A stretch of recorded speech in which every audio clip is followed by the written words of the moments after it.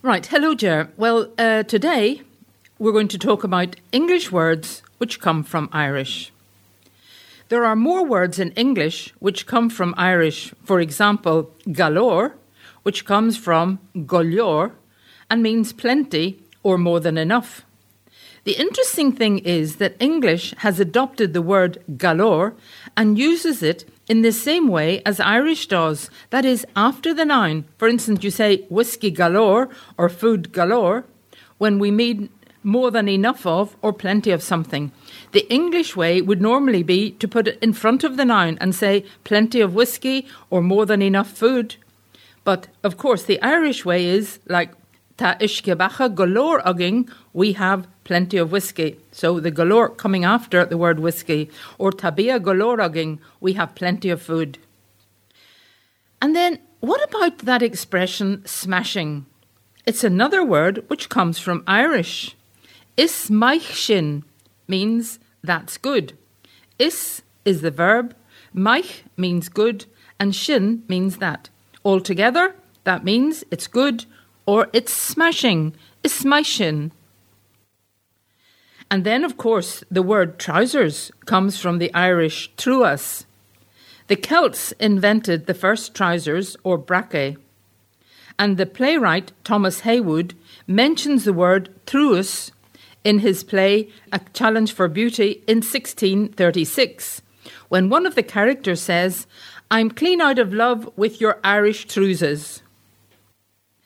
The word clan and slogan both come from Irish.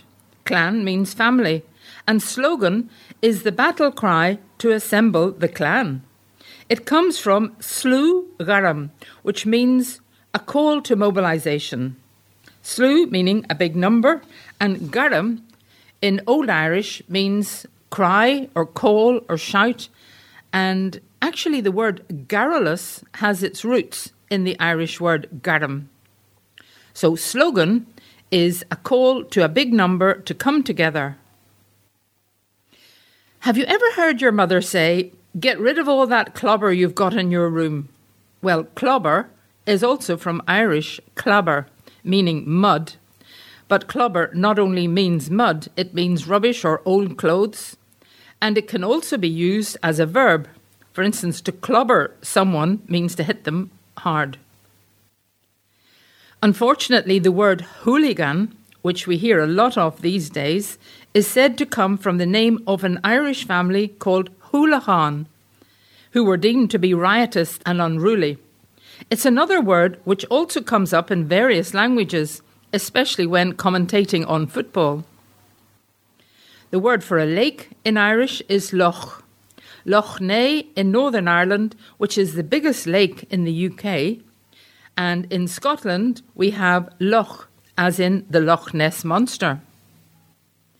The word broch is an Irish word and means badger. It has come into English and is now spelt with a K at the end, so B-R-O-C-K in English. And those strong walking shoes, which are called brogues, also have their origin in Irish. The word for a shoe in Irish is brogue. And those stout walking shoes with the decorative perforations on them were first designed in Ireland to allow the rain and bog water to be expelled. The fact is, brogues have become fashionable again, although not for walking through wet bogland.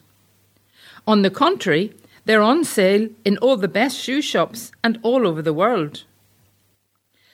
And while we're talking about bogs, let's remember that bog is an Irish word, which means soft, and refers to water-soaked wetland made of peat, which formed after the last ice age. And in Seamus Heaney's poem, Bogland, he mentions, and this is a quote from that poem, "Butter sunk under more than 100 years was recovered, salty and white.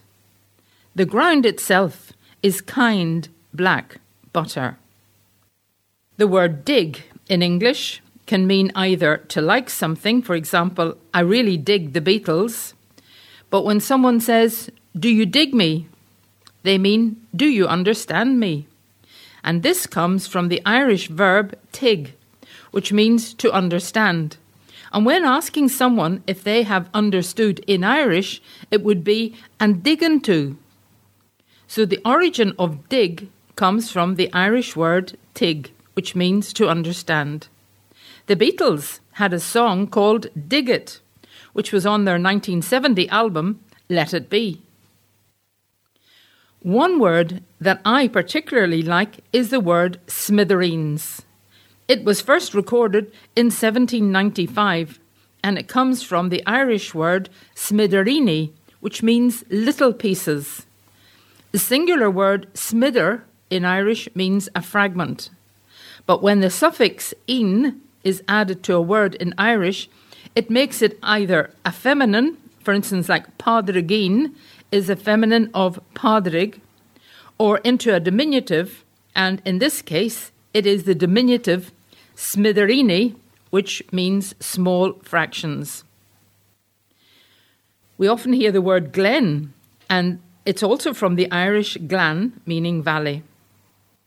The word baloney may come from bail-ona in Irish, which means foolish, humorous talk.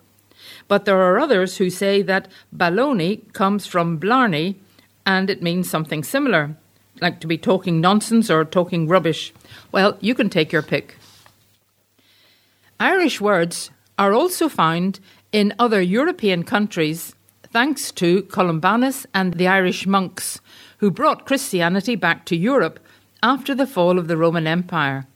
They travelled throughout Europe, and evidence of their work is to be found in those ancient manuscripts, in those illustrious European libraries, which are full of Irish glosses from the time of the Irish missionaries. Of course, I don't mean that they taught people Irish, but there are relics of their stay which still remain. For example, the town of St. Gallen in Switzerland is named after the Irish monk Gall, who had arrived there with Columbanus towards the end of the 6th century. Having fallen ill, Gall remained there when Columbanus and the other monks left to go to Lombardy. He is revered in Switzerland, and the abbey is named after him, St. Gall. The word fiacre, or fiac, as it's pronounced in French, is the word for a hackney coach in France, and even in Hungary. It is the name of an Irish monk who went to France in the 7th century. He founded a hospice and planted a garden with medicinal herbs.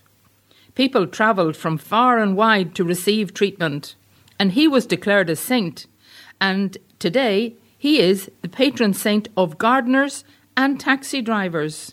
Why taxi drivers? Well, because there was a hotel in Paris which was named after Saint-Fiacre Hotel. The first hackney coaches parked in Paris outside that hotel waiting for clients, and after a time people started calling the coaches fiacs. And now the name has spread to other countries, and so we find the word for a taxi or a horse-driven coach in Hungary is also fiac. What about the word grand? I mean, we know that in English they've got the word grand when they think of a grand castle or somebody who's very grand, but meaning very luxurious. But in Ireland, we use grand for lots of things, really meaning it's fine. If somebody says, look, if I come for you at 6 o'clock and you say, oh yeah, that would be grand. Or you say, are you okay? Oh yeah, I'm doing grand. And everything is grand. So we use grand. If you're really stuck for what to say, we'll say, yeah, it's grand.